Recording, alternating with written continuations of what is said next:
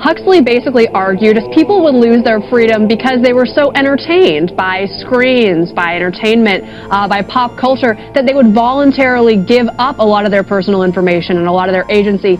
There's no doubt that Orwell got everything right, I think, in my opinion, except one thing perhaps. Government, I don't think that's going to be Big Brother. I think it's going to actually be a combination of Amazon, Google, and Facebook. It's about unlimited access and power. These companies know you better than you know yourself, and they know everything you do and say in private, and they also understand how to manipulate that knowledge. Public policy could itself become the captive of a scientific, technological elite. Welcome to the show. Would you like to hear a podcast? Hello and welcome to another episode of Our Foundations. My name is Joshua, and today I will bring you the second part of the interview I did with Patrick Nevy, and this part will continue on where we left off, and the interview as a whole will conclude with this episode. So I'm just going to jump back in where we left off, and to give you a little bit of context, Patrick had just talked about censorship and how that was at times misunderstood with how the church may have censored things, or it might have appeared that they censored things. Patrick also just finished making the point that propaganda and censorship usually happen at the very top or at the very bottom of power. So you have, for example, states that make decisions about what their citizens should or shouldn't see, or what they should or shouldn't think, and what they will and won't hear. That often happens at the very top. And then at the very bottom, the effect there is that they're the people that buy it. The people at the bottom that are receiving this propaganda and that are being hit with this censorship where they can't access things, they generally will accept that, or they will buy it. They will buy into it, and it is their responsibility, it is our responsibility as us at the bottom, to be able to discern what is correct and incorrect and what we should and shouldn't be exposed to. So that's what he was just wrapping up with, those ideas, and I will play my response and my following questions and the rest of the interview right now. So with all this going on, you ended up having the church come back with their own response. They had a bit of a reformation themselves, and my impression is they kind of cleaned house and got a little more serious. And so could you tell us a little bit about the Counter-Reformation and maybe the role of the Jesuit order? Yeah, so the Counter-Reformation is full of some of the most badass saints that have ever existed. St. Francis de Sales, St. John of the Cross, St. Teresa of Avila, and St. Ignatius of Loyola. Some of what's beautiful about them is that these, although they were all different groups of people, right? Like St. Francis de Sales was a bishop. John of the Cross and Teresa of Avila were both cloistered religious. They did not talk to people outside of their religious order, really. And then St. Ignatius of Loyola was at first a lay person, but he became celibate and started the Jesuits. These people, they didn't focus on doctrine, which is incredible, because you have all these fights over doctrine. They said, how about this? How about let's just get really, really close to Jesus? Let's get really, really good at prayer, and then the correct doctrine will come second. When you put wisdom, when you put knowledge in front of wisdom or in front of understanding, you've got it backwards, right? God alone is the source of all truth. He's the source of all wisdom, of all understanding. You can't have these things without him. And so if you're not doing theology on your knees, if you're not putting yourself close to his heart, right, it's not going to come out correctly. And so these guys, so John of the Cross was a poet. St. Francis de Sales wrote this book called Introduction to the Devout Life, which was written to a woman he was advising on how to become a better prayer. And then St. Ignatius of Loyola, I'm actually getting married on his feast day, which is funny. Congratulations. Yeah, he started, thank you. He was roommates with a guy named St. Francis Xavier, and St. Francis Xavier ended up converting India. They went all over the place, and they were very much zealots for souls. They wanted people to know Christ. And he wrote this book called The Spiritual Exercises that was like basically how to discern what is right and what is wrong. And so the Counter-Reformation, similar with what was going on with St. Francis and St. Dominic 300 years earlier, right? They responded to corruption in the church, the same corruption that Luther was responding to, right? They did technically respond to corruption in the church, right? Corruption in the middle powers and in the lowers. Because St. Francis was told by God, rebuild my church. But what he did was he said, okay, cool, I'm going to do that, but I'm going to do it by making myself as much like you as possible. I'm not going to try and think my way out of this one. St. Dominic, he was trying to battle the Albigensians. The Albigensians were a group of heretics that were popular in the 1200s. I forget what they taught. I think they might have taught probably something about the non-divinity of Christ or something stupid. That's usually it. Like, well, I don't think Jesus was, we've taught this for 12,000 years, 1,200 years, but you know what? I don't think Jesus is God anymore. It's like, that's what Christianity is, you donut. Anyway, so he was battling the Albigensians, and he prayed the rosary. Our Lady Mary appeared to him and gave him the rosary, right? She appeared and she had a sword in her hand and she handed it to him and it became a rosary. And it's like, it's so not human.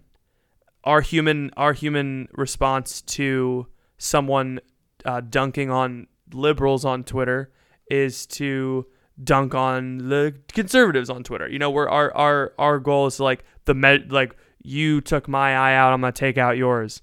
It's like you hit me this way, I'm gonna hit you this way. The response of the church to heresy has and always been a deep recommitment to prayer. And so if we want to analogize the crisis of the church and how that was fixed, right? We want to look at the crisis in the church and how that was fixed. That was fixed by a deep devotion to God, devotion to prayer. I mean, I think that's where the analogy ends for the state, because it's the same thing, right? Eventually, we gotta take into consideration the fact that the West has lost its devotion to prayer. It's lost its connection to the spiritual. Modernism inherently denies the fact that mediation exists. And because Christ's very role in salvation history was the mediator, modernism, and we're in like postmodernism now, has completely rejected Christ because it rejected mediation, right? And so now I am the arbiter of my own truth. Not only that, there's no reason for existence outside of me, right? And so the only antidote to this like layer and layer of postmodernism we're in is a deeper devotion to prayer. Okay, so carrying that modern analogy forward a little bit, I like what the church did here. They cleaned up their act. They lived out what they were preaching and what they were supposed to be doing, and out of that came a lot of good stuff. They also really focused on education, was a big thing I know as well. Yeah. And so if government officials and all state employees and all these politicians actually had what's best for the people as their motivating drive, and they did everything through that lens, and they actually were not corrupt and did not take bribes and did not have any of their allegiances to a foreign power or a corporation or another group, then I could see that being a successful counter-reformation, if you will, in the modern area of government. I think you're totally right. I think if we replace...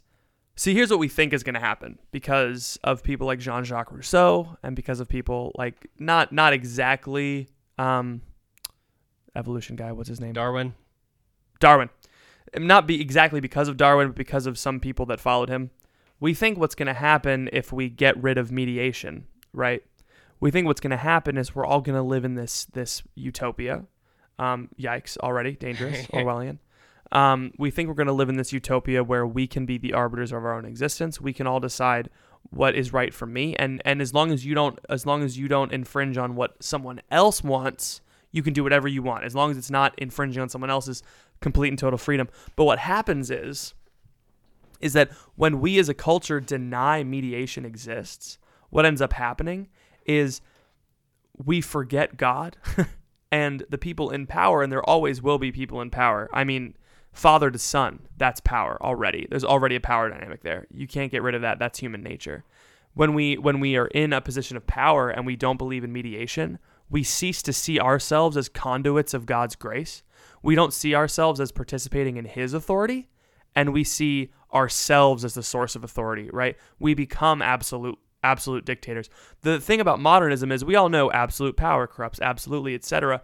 But what modernism did was it made it possible for everyone to become absolutely powerful in their own mind, right? Which corrupts absolutely. So if we buy into the modernist project, which is already finished, it won, right? Yeah. If we buy it, we have to undo the knots a little bit. If we buy into the modernist project, we become corrupt, whether at the bottom, the middle, or the top. It doesn't. I think what happened in the fast, right? We were like the kind of like the evil, like the kind of the evil one, right? The devil's like, I'm gonna get the top, and then I'm gonna get everyone. Oh no, I'm gonna get the middle guys, and I'm gonna get everyone. Oh, I'm gonna get the people. I'm gonna get everyone. Let's just get everyone all at once. Let's say we just forget God completely, and then when we turn in on ourselves, which is the definition of hell, right? When we turn in on ourselves and away from other people, we become corrupted absolutely. Yeah. So what would be your opinion then on decentralization? So the idea that you do have mediation, but maybe people think that the state is not the best manager for mediating society, and maybe that should be the role of different decentralized bodies, kind of like how maybe we could agree on a main principle for Christianity, that Jesus Christ is Lord, and a few broad things, follow the Ten Commandments kind of a thing, and then have different denominations that take that in different directions, and they mediate in different ways, but they're all broadly on that one idea, kind of like in a government example would be following, I guess, like the non-aggression principle, where as long as you don't initiate harm or force on anybody else, then you're good. And then all of society agrees with this. Then you have many different decentralized bodies that kind of manage that and interpret that. Is that something that you see as realistic, or is that something that would just get corrupted just as bad? You say absolute power corrupts absolutely. So if you put all of this in the hands of one state monopoly, that seems like guaranteed to be corrupted, versus maybe decentralized, you have a better chance at staving that off a little bit. Yeah. Well, now the problem is we're trying to institutionalize virtue, which is impossible. But I would say that not only what you said would be corrupted, it did already. Dual supremacy was in the Constitution, right? It was all of these technically decentralized, right? I mean, what we first wanted to be was a confederacy. Sure. In America.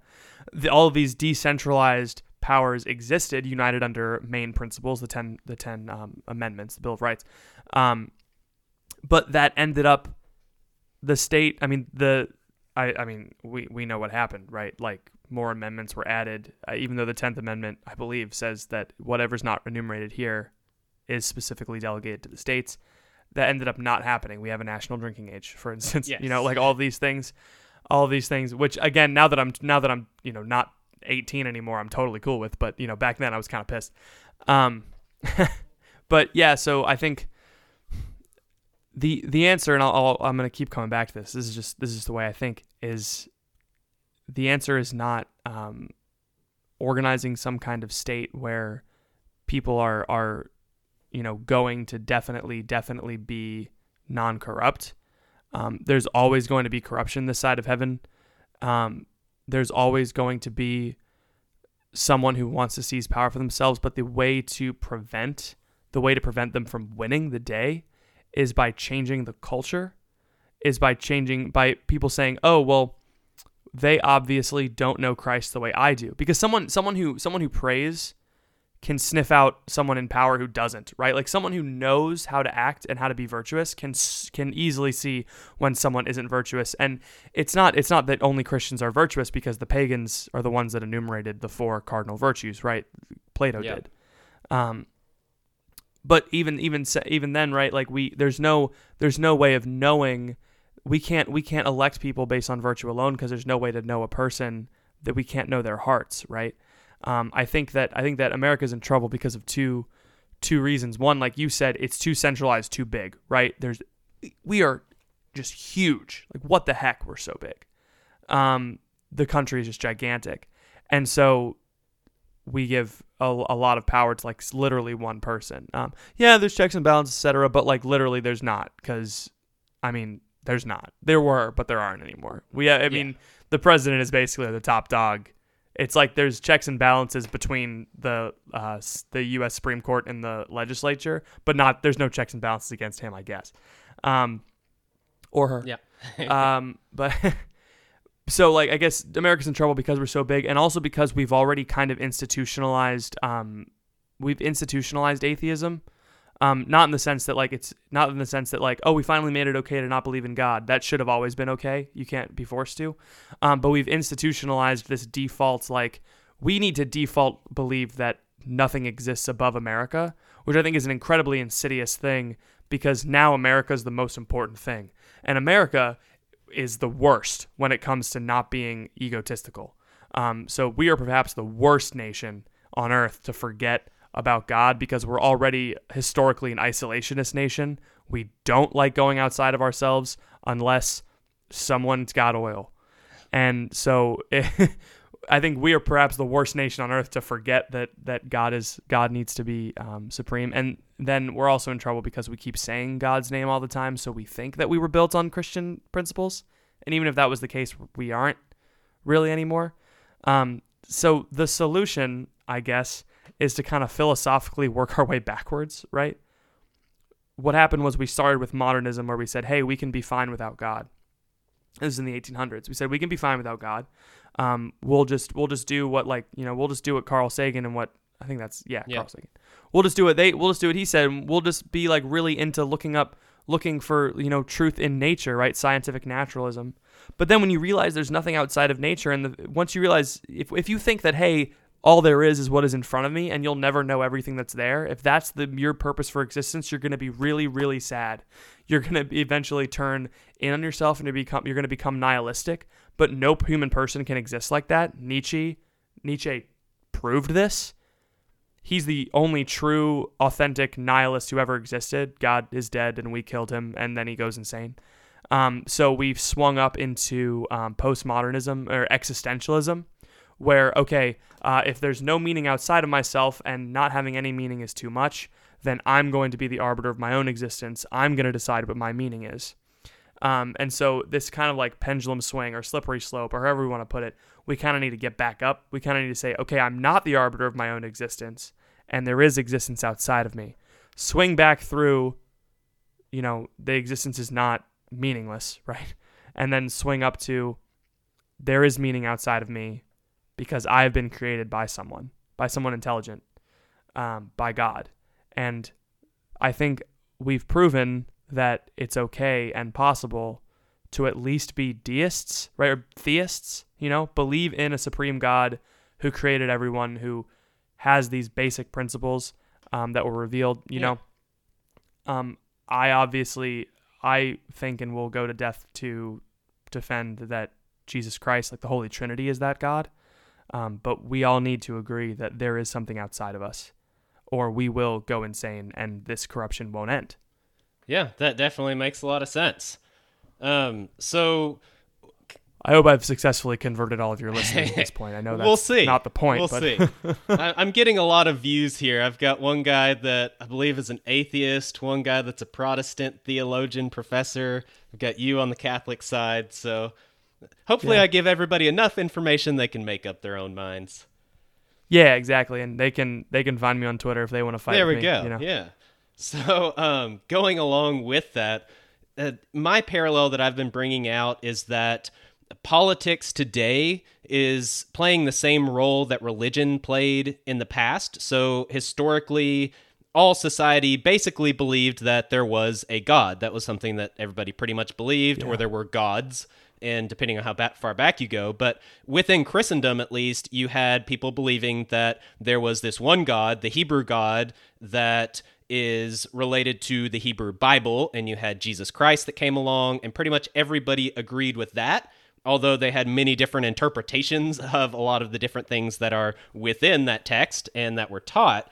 But everybody pretty much believed there was God, and so therefore they viewed everything, their education, their lives, their family relationships, through this lens of theology. It's, what does the Bible say about this? What am I supposed to do according to God?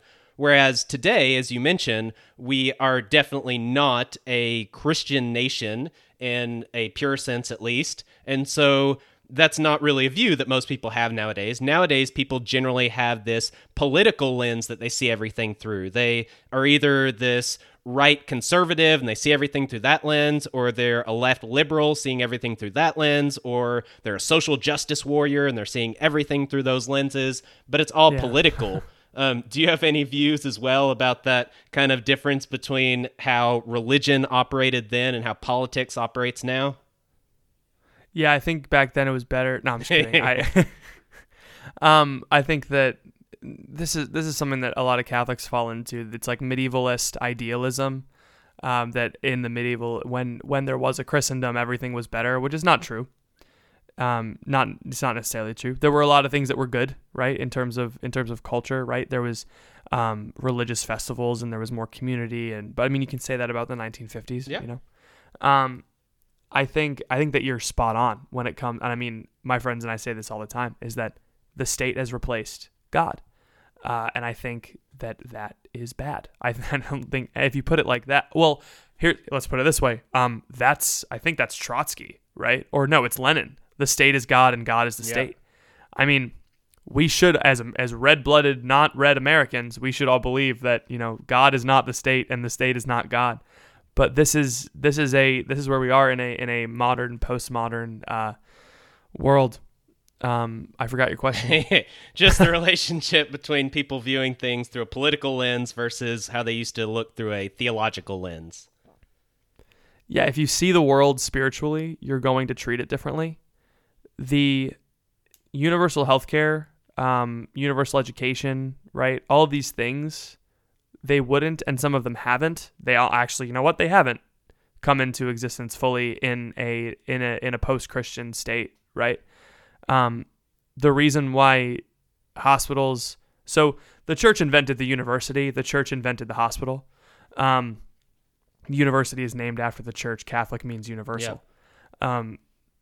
These things came into being because of a Christian desire to educate and to heal, right? Because we understand as Catholics that the human body is important. This world we live in is important. We wouldn't need conservationist movements if people treated the world as a spiritual entity, right? If we understood that God created it and we are stewards of it, right? Viewing things through a political lens means the only thing that matters is if you get political power out of it. So honestly, I don't believe that people in the legislature, pro-choice or pro-life, care about the unborn or about women. It's just if I believe this thing, which is why you have, like, the Catholic Church is very pro-life, but this is why you have Catholic Democrats who aren't pro-life, right? It's because when you view the state as God, you will do what you can to get that power, right? But it's human nature. When we know that God is God, we want a piece of him, right? We want all of him. And that's such a good thing. That's not something that should be shamed. But when we believe the state is God, we want a piece of God. We want all of him, and we should not have all of the state. That's a very human in a bad way. You know, that's very human in a bad way. Nothing can fill the God-shaped hole in your heart, but we're trying to fill it with politics. We're trying to fill it with, instead of daily morning prayer, it's daily morning tweeting. Or a daily pledge every morning in school. Yeah. Oh, exactly. Yeah. It's like, I pledge allegiance to this fabric. Yeah. So anyway, where were we? We were going back to politics and theology, and I think we wrapped that one up pretty well. So moving on from that, one other thing I wanted to ask you about is the impact that you see today from the Reformation. I know you've mentioned to me that you feel like the Reformation has had this gigantic impact on society as a whole that we can still see to this day. Can you talk a little bit about some of those things? America would not exist without the Reformation. Because the Reformation and like the ideals of the Reformation began in the Renaissance. Like, the history is never, when you're in elementary school, you learn about history as isolated little episodes, but everything leads into one another, right? Yep. But the Reformation in the 1500s began this domino effect of revolution, right? You have the Reformation and then all the other reformations. You have the English Revolution, then the French Revolution, then the Industrial Revolution. The American Revolution is actually a little bit before that, I forgot.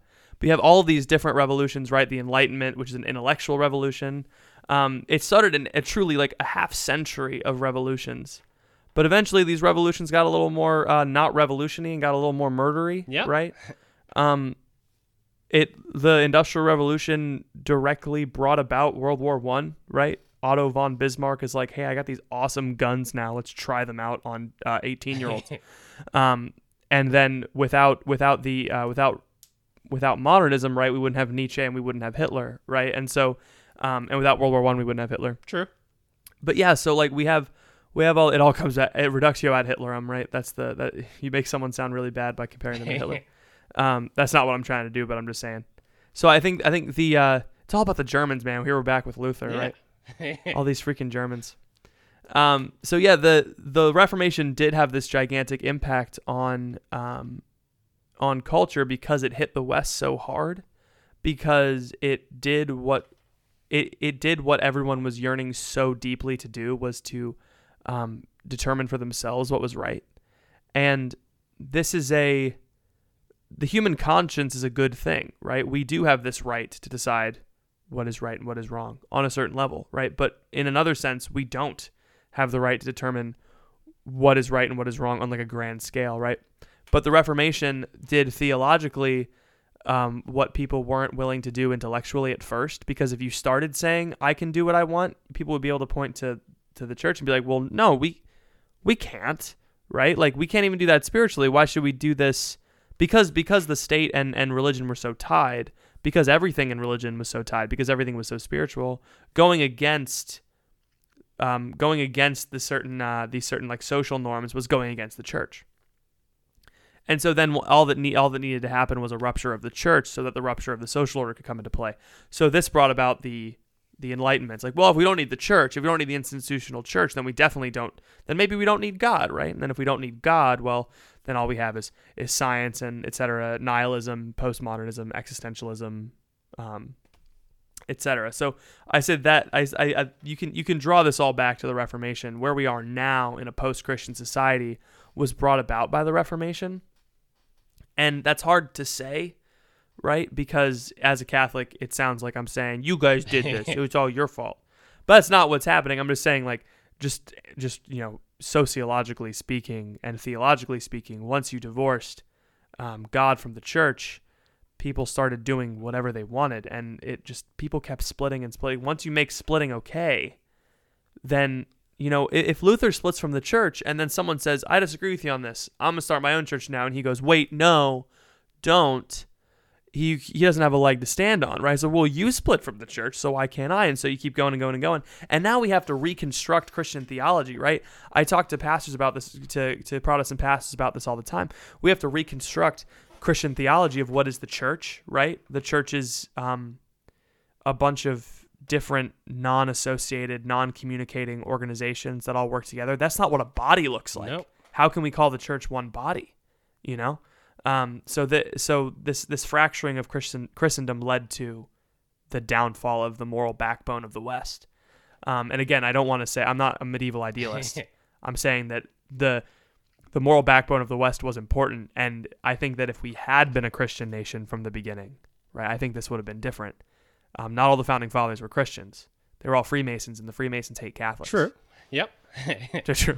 So with that, I want to wrap this up with one last aspect, and that would be that, in my opinion, we are in the middle of what I might call a digital reformation, where we didn't get into the printing press. Oh, I love yes, that. Thank you. Oh, that's so sorry. I'm going to steal that. That's so good. I'm going to credit you, though. Don't worry about it. Yeah, go for it. Go for it. I think I came up with it. I don't know, though. It could have been around. Who knows? But we didn't get into the printing press, but the printing press did have a huge role to play in all this, and I've talked about it on other episodes. But with today, you have the internet, and you have this individualized access to information. Just like people could individually start accessing scripture, they're becoming more literate, they could read it on their own, they began interpreting it on their own. Today, we all have access directly to information, and we can interpret that on our own. We don't need these mediators of the news and different media outlets that we already know are corrupt in many different ways.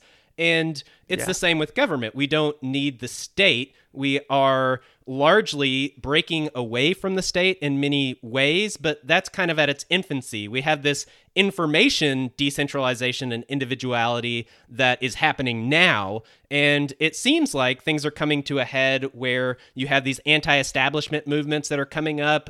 Definitely in the U.S., you have Bernie Sanders on one side and Ron Paul on the other. They're both very anti-establishment, and Ralph Nader before them.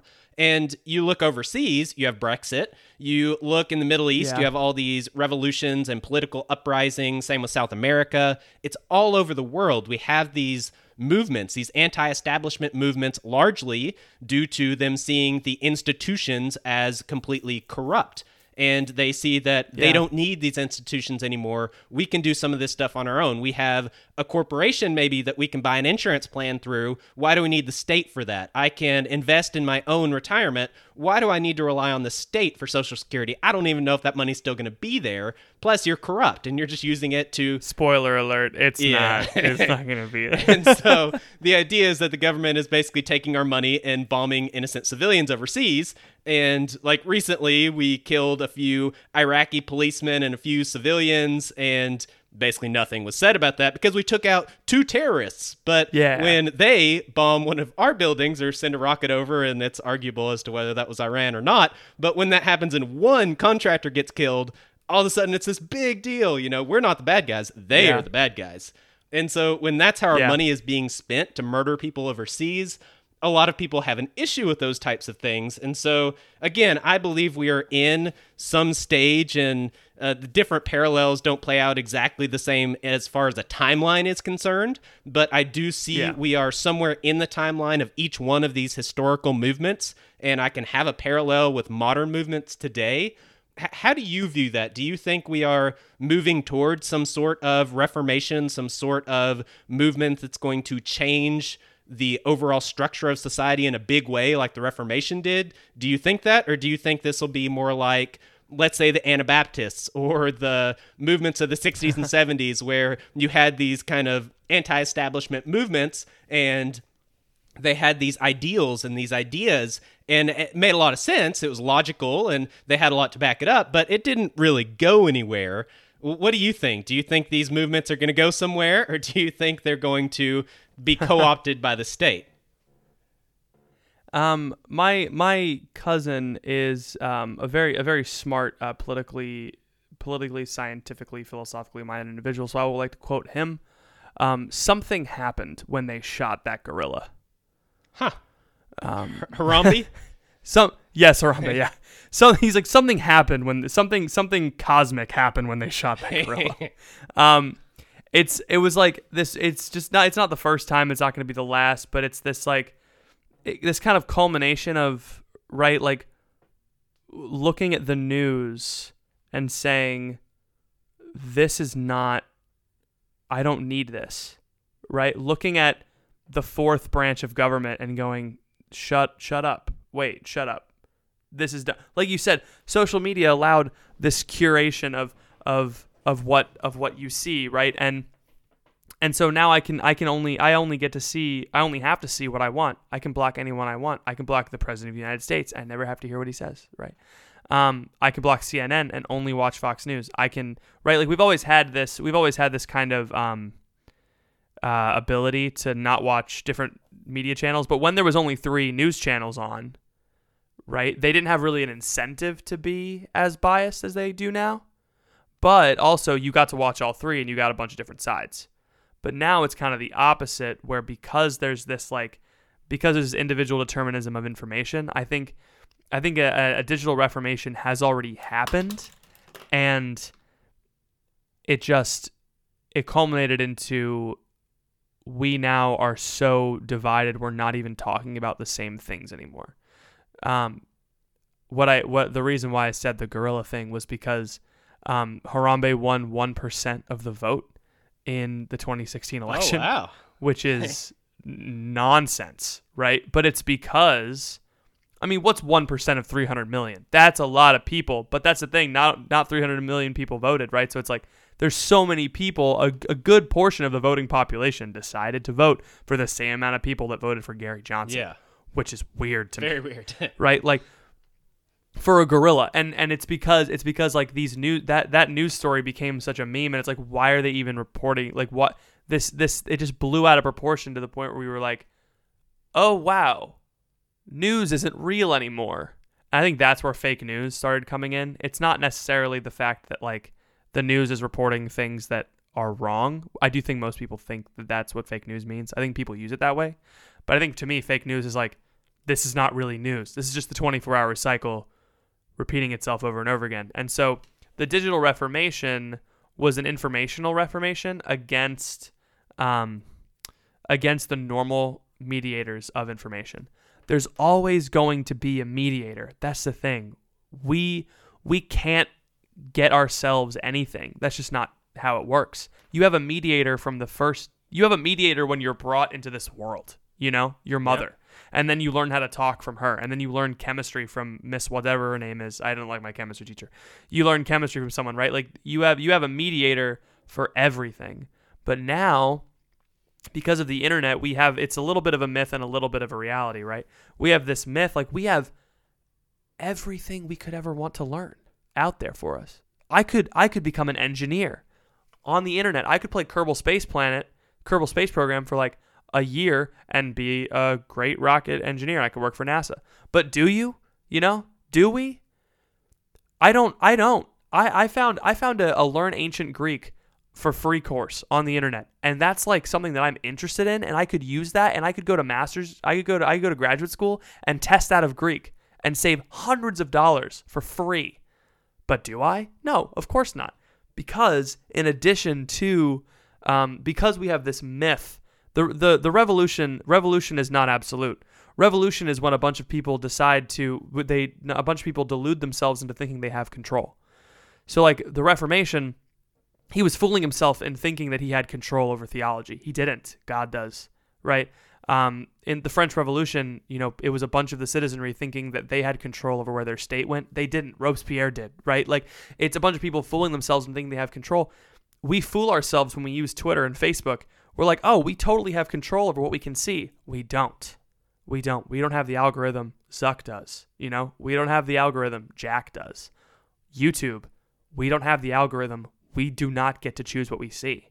So it's the digital reformation is, in my perspective, just based on this last 5-minute ramble train of thought, I think what it comes down to is we think that we have control over our information and we are making decisions based off of that information, but people are controlling what information we see. Yeah, definitely.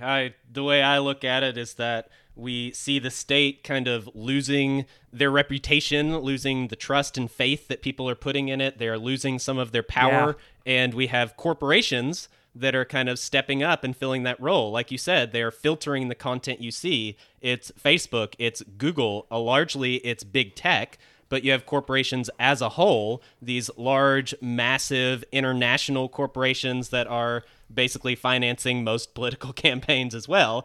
They have gotten more and more power. And so my parallel with that is that historically you had the nobility that had power over small regions.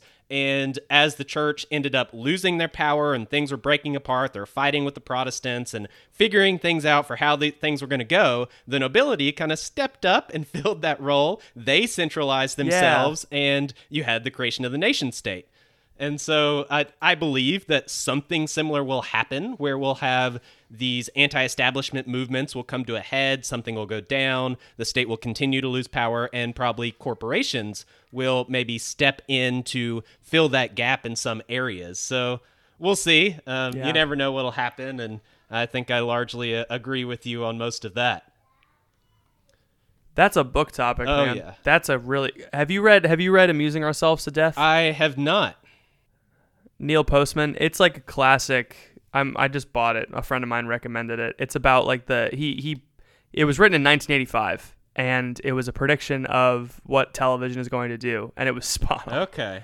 The book starts off with him talking about how everyone in 1984 was like breathing a sigh of relief because Orwell wasn't right. But he says, but Aldous Huxley was. Orwell believed that we were going to be destroyed by the things we hate the most, but Huxley knew in Brave New World that we were going to be destroyed by the things we love the most, and that is security, that is safety, that is ease, right? It's WALL-E. We're going to be killed eventually by convenience, and so we're being murdered by. He said back then we're being killed by amusement. Now we're being killed by information.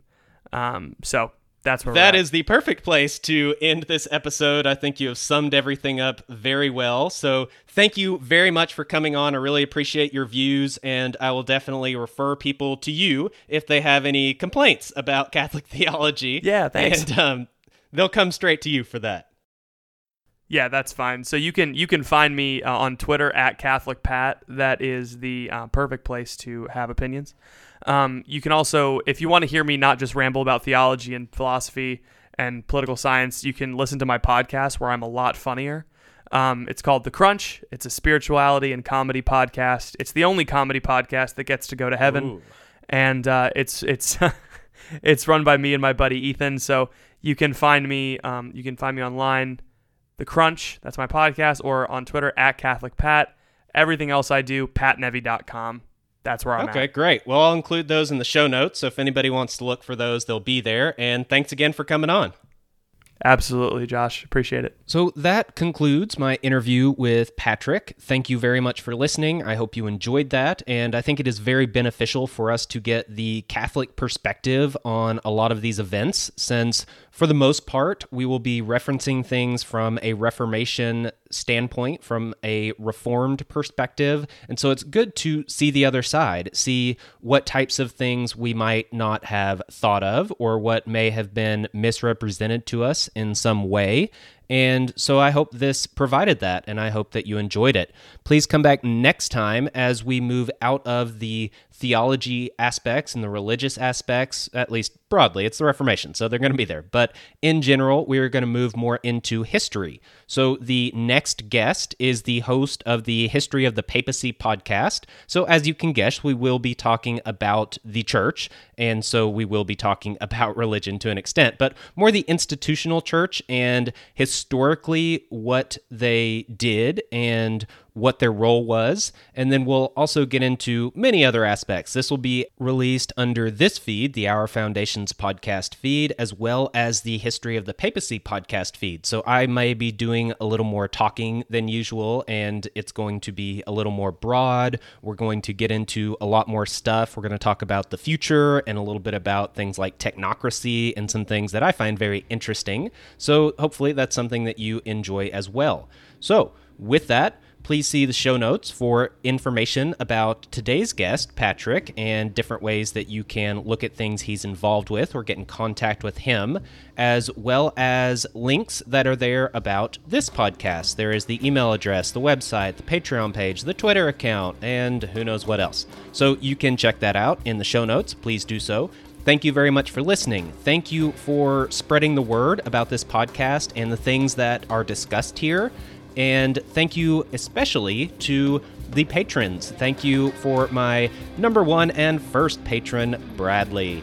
Thank you very much. You have been around for a long time, and recently his credit card actually expired, and I wondered if he was dropping, but sure enough, he renewed it. He's back again, and so I want to give an extra thank you to you for that, and to all my patrons that are supporting this podcast. That's how I can get any new equipment. That's how I pay for my hosting fees. And currently, that is what is supported right now. It's mainly just my hosting fees. But that is very helpful, very beneficial. I greatly appreciate that. And if anybody else wants to do that, or if you want to donate by giving cryptocurrency, I've got crypto addresses in the show notes as well for Bitcoin and PIVX and Monero and Litecoin and all kinds of stuff. So if you do, just remember to contact me when you do.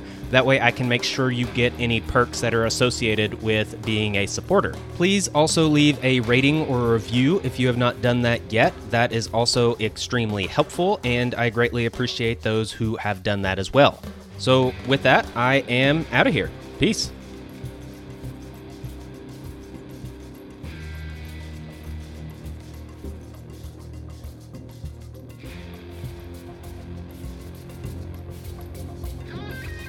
This has been another episode of Our Foundations podcast. Thank you for listening. Goodbye. Yeah. Thank you. Goodbye.